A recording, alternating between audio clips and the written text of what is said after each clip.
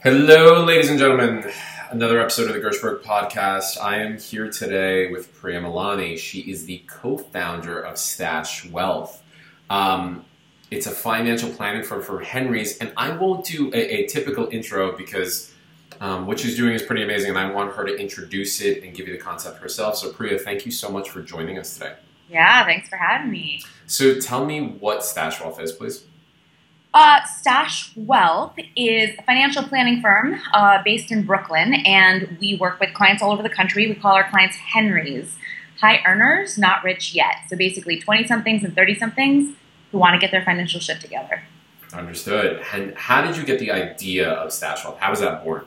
I started on Wall Street almost a decade ago and had the typical, worked at Merrill Lynch, a big broker-dealer, and kind of saw what they do well and saw what they do pretty crappy and realized pretty quickly that they were never going to be able to successfully reach our generation, nor are they really interested in it because we don't have the wealth yet, but we have the potential for wealth. And that's where, I saw the opportunity to come in and provide this great, awesome information and a lot of education for our demographic. Because the sooner you start, the richer you'll be. So can you talk to me a little bit about the difference? This is what, and when you introduced this concept to me, I loved it. And I know a lot of people that are sort of going this way in terms of looking to alternatives to Merrill, to a lot of these, Goldman Sachs, to a lot of these shops. Can you talk a little bit about the difference between what you guys do and what they do? What a client gets with you versus what a client would get with sort of a larger shop? Yeah. I mean, first of all, our generation doesn't really trust Wall Street. Right. And so, that's in and of itself a big reason why I think we've had the success that we've had is that they're definitely looking for an alternative. And there's such a lack of transparency on Wall Street. So what makes us different? It's pretty easy. We just saw everything that we don't like about Wall Street and did differently. Everything from our fees to, one of the biggest, differentiators that I talk about a lot with our clients is that Wall Street loves to tell you what to invest in before knowing what you're investing for. And investing for the sake of investing is gambling, quite frankly, and not a good way to build wealth. So we've created a process that we make our clients go through. They don't have a choice. They have to do, when they work with us, if they want to work with us, they have to go through this planning process. And that's so we can figure out what kind of life do they want for themselves? What are they trying to achieve? Is it planning for a family? Is it trying to buy a house? Is it trying to buy, oh my God, the biggest thing everyone puts in their stash plan? A Tesla. Everyone wants a Tesla. Is that right? Yeah. So we're planning for that. We're obviously retirement, which is the most boring thing to talk about.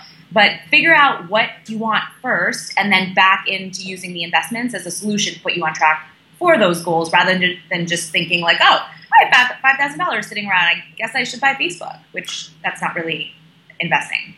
Right. And when you ask them to do these things, are you surprised sometimes about, it's something that I've sort of thought about, are you surprised sometimes about the fact that clients maybe change their minds about what they wanted in life or what they want in life? Or do you see a pretty consistent kind of thing? No, we always ask that question. The planning process that we go through is so specific. There's like a very detailed process that you go through. And I think one thing that I notice a lot with our clients is that when I explain what the stash plan is and the fact that they have to do this in order to work with us, they're like, yeah, but I don't really know what I want. And then when they go through the process, we've created it in such a way that it forces them to think about things that they're like, oh my God, I'm glad I'm thinking about this. Like, maybe I do want to, upgrade my car every 3 years, and maybe I do want to look at what it would mean to put my kids in private school versus public school, or, all those kinds of things. Some clients get to plan for things like Botox and plastic surgery and just all these things that they didn't think they'd want to plan for, but then when you start thinking through it, you're like, oh yeah, I do kind of have things that I want. We all do. Talk to me about who your typical client is. Because I'm super interested in this. You mentioned Henry's, and I want you to sort of go through that and maybe their age. Are they married? Who are they? Yeah. I always say, we don't really take clients on in their 40s because we don't like delivering bad news. Okay. But the idea is that when you're in your 20s and 30s, our generation isn't a generation that likes to compromise. So that's an identifier of our Henrys. They don't want to compromise their life today, their lifestyle. They want to go to their double soul on Saturday. Right. I just did. I was telling you I did one yesterday. It was the bane of my existence. Yep. And they want to make sure that they can have a comfy, cozy retirement and maybe take a sabbatical in life in some point and all these things. So Henrys have high aspirations. They're high earning. We don't really qualify Henrys based on income per se because everyone's situation, we actually pre-qualify every client that we don't really let you do the stash plan until we pre-qualify you for the stash plan. So we look at things like, okay, obviously, income is part of it. It's not the whole part. But usually in New York and LA, where our biggest markets are, it's individuals making over 80 or couples making over like 160. But, we have a client in the West Village who makes $45,000, but her grandmother just left her $600,000 in inheritance. Right. So I don't like to say like you must be making X dollars to qualify as a Henry, because as long as you have your shit together for the most part, and if you don't have your shit together, we have a different plan. It's like a baby mini financial plan that we do with you to get you on track for the stash plan. Okay. But really, everybody in their 20s and 30s who's kicking ass at work and wants something to show for it, you're probably a Henry. I'm curious about this because you mentioned something, and I read about it more and more, the mini sabbaticals. Do you have a lot? Can you explain what that kind of is? And do you have a lot of clients that want mini sabbaticals? So from my understanding, and again, reading various people keep saying, why are you sort of postponing living until you actually retire? Yeah. And so they'll do mini retirements while they'll take a year off. But I'll let you sort of expound on that if you can. Everything from I touched on earlier, like our generation doesn't like to compromise. So as soon as we can get them on track for everything that they want, the less they will have to compromise in their life today. Our whole goal is to set the stash plan up so that everything that you want to be doing at different various points in time is organized, planned for in an automated fashion. That way, whatever's left over is your money to use and enjoy guilt-free. The sabbatical concept is definitely one that comes up and people want to plan for. We have clients who are like, in 3 years, my husband and I want to take off 3 months or 6 months. We have a client who's actually leaving for her 6-month sabbatical, her and her husband. They've been killing it in their jobs. They've been diligent about putting the money aside, and now they have this cash to go just travel the world for 6 months. And that's awesome because, quite frankly, it's kind of a little morbid to talk about, but we like to say that we like to optimize your situation. Our generation is super competitive. We're like, when we show them their stash plan when they're going to be a millionaire. And that's part of the first meeting. And clients get super excited. They're like, oh my God, that's if I save this much. What if I save this much more? And we don't like that because you're not trying to maximize your situation. You're trying to optimize your situation because, quite frankly, as morbid as it sounds, the future is not really guaranteed. And I hate talking about it, but it is true. I'm with you. Why save $2 million if you're going to die, 10 years from now and you're not going to be able to actually enjoy it? And that, and I guess get hit by a bus, not to joke about it, but you could. And so if you're not, as soon as you figure out your life and are organized in this way that we help people do, you can start enjoying your life and not feel guilty about spending $70 to go to a double back-to-back SoulCycle class or enjoying a happy hour or taking a great vacation every couple months and all the stuff that you should live your life today like you're retired. You should totally do that. So that kind of takes me to, and it's interesting that you mentioned that because a lot of the authors that I previously read, David Bach, a bunch of these guys talk about, not buying a latte, which I think is the dumbest advice in the world. So if you forego buying a latte, you make, every single day for the rest of your life, you're going to make $1 million. He bases that on, I think, 12% average growth, compounded growth every single year, which is absolutely absurd. But can you talk to me about what are the common, I guess, types of money mistakes that you see, or is it more of a money ignorance that you see more than anything else? Because I personally see a lot of people that are ignorant about it versus someone that's just going out and spending $20,000 at, Bergdorf or something along those lines. Clients come to us and they're like, I don't want to end up like my parents. That's something we hear a lot. And they're worried that they've adopted their parents' bad money habits or the education is not there. In fact, one of the biggest, we do events for companies around the city, And our most popular event is called The Last Class You Should Have Taken in School. And it's like adulting 101, basically. I mean, that's the whole premise. And you're right. It's not so much that people are making bad choices. It's just that they don't necessarily know they want good information, they want the education, and then they want to apply it. But it's kind of like dieting. If you leave it up to yourself, you're not, that's why we don't like budgeting, and then the whole latte thing. It's like, don't put yourself you only have $300 to spend on dining this month. Like, what happens if friends come into town? Like, what happens? Like, life just it can't work that way. Budgeting does not work. We do something with our clients called the reverse budget, which doesn't sound much sexier, but it actually works. So it is a lot sexier. And the idea is guilt-free spending. So I guess the tagline for the reverse budget is save first, blow the rest. And that's a pretty good just takeaway in and of itself. I think when people hear that, they're like, oh, okay, got it. It kind of touches on the whole pay yourself first concept that I guess like Bach and a lot of those other people talk about. But actually putting it to place is a whole different thing. And it sounds like you, the more and more I'm listening to this, it sounds like you guys implement systems, which is somewhat different than implementing goals. So the system is, if you put X number of dollars aside per month, you can reach this level, and you can also spend the rest of the money that's actually there, or do with it however you see fit, actually live your life, right? Yeah.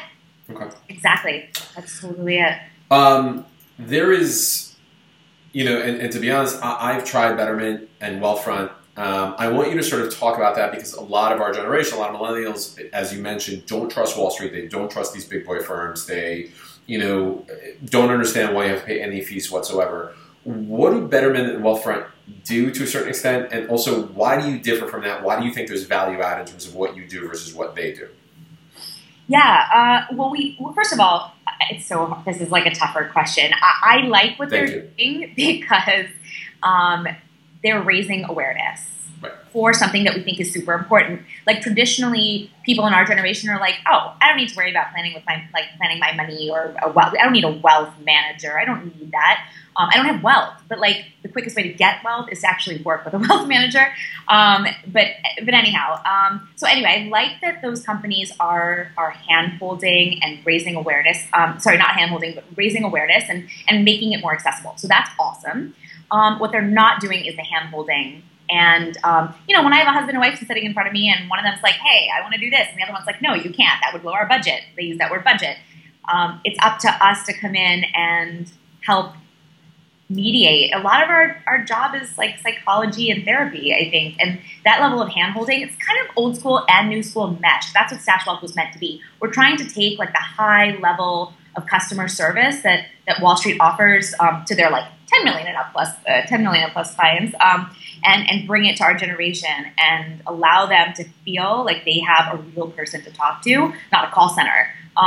So for people who want more hand-holding and more education, that's where you come to Stash Wealth. Like a lot of our clients are like those companies, and we do get clients from them, not gonna lie. LearnVest, Wealthfront, Betterment, we've gotten clients from all of them actually. Just feel like they want to understand. Like our generation, we're cool with knowing. I mean, we love Google. We're resourceful. We want to know. We want to have the tools to make smart decisions. And I don't always think that those companies give them the empowerment to make great choices. Okay. It's a do it for you kind of model. Well, because a lot of these things have to, I mean, at least in my experience and, getting married recently, a lot of these things have to do with sitting down with a third party and saying, okay, this is what this is what I want, this is what you want. How do we get there? And the third party says, this is how you should probably get there, right? I know I had a husband and wife the other day, and the husband was like, what would you tell a couple if they thought that they wanted to, if one spouse wanted to plan for care for parents, but it would jeopardize their own retirement? You could totally tell that they had this conversation, and so. And the robo advisor like Betterment and Wealthfront's not going to be able to have that conversation. They don't do that, right? Right. So that's how someone like you sort of comes in into the mix and actually walks these people off the ledge. Sensitive way, like yes. we get it. We there's nothing we haven't seen. So and the other thing, I'm sure there's actually nothing you guys haven't seen. I wouldn't. Those conversations must be pretty crazy sometimes. There's a lot of talk about, and I hate using the word millennials. I absolutely hate it, but there's a lot of talk about millennials not saving enough. I don't see that personally. I think that to put them all into this sort of box is kind of crazy. But frankly, I see a lot of people that actually value, not to be cliche, value experiences over things. Can you talk about what you see from your clients that are millennials? Are they just blowing cash, or are they not saving enough? Are they, who are they? Because I think that there's a huge misconception about who this generation is.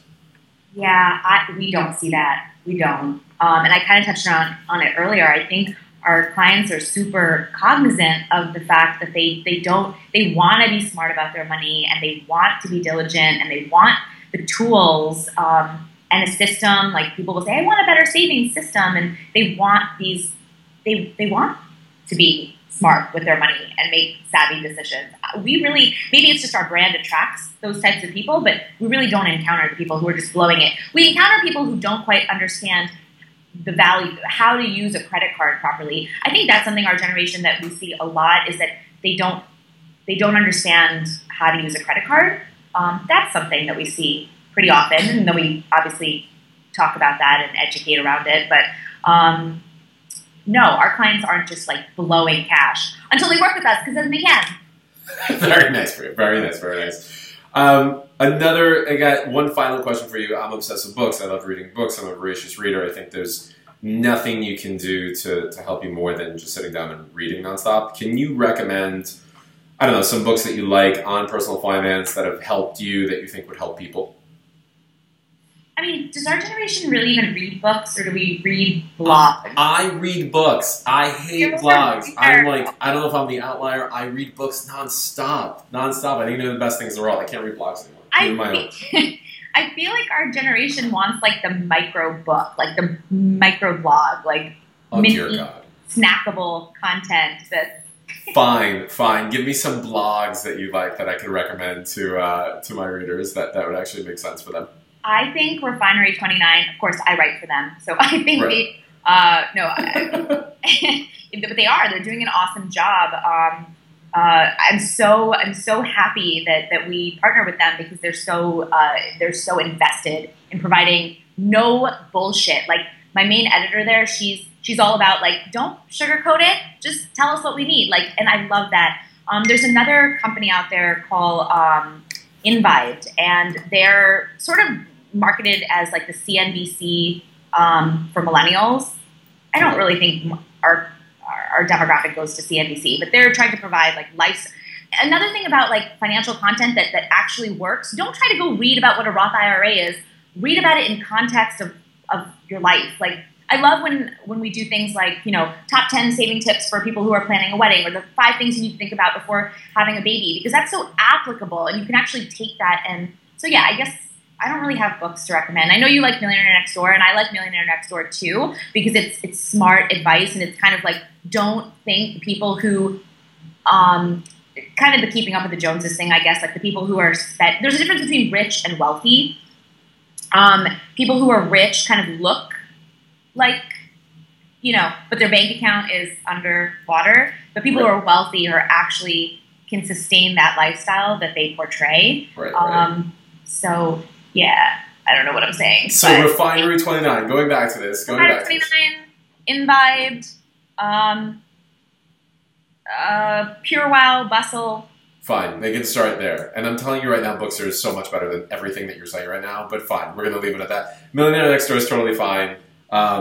Let them check out your blogs. And then lastly, how do people find you? Stashwealth.com. Is that a website? Yeah. That's the website. Hey, it's stashwealth.com. Priya, Priya. People, I get Priya a lot, so I feel like I can spell it out for you. But what else? Yeah, we're on Facebook, Twitter. The whole thing. Priya, thank you so much for spending a couple minutes educating us today on personal finance and what we can actually do to live a life that doesn't start at the age of 65 when we have to take money out of our IRAs. Totally. So much fun. Thanks, Daniel. Thanks, Priya. Take care. Bye.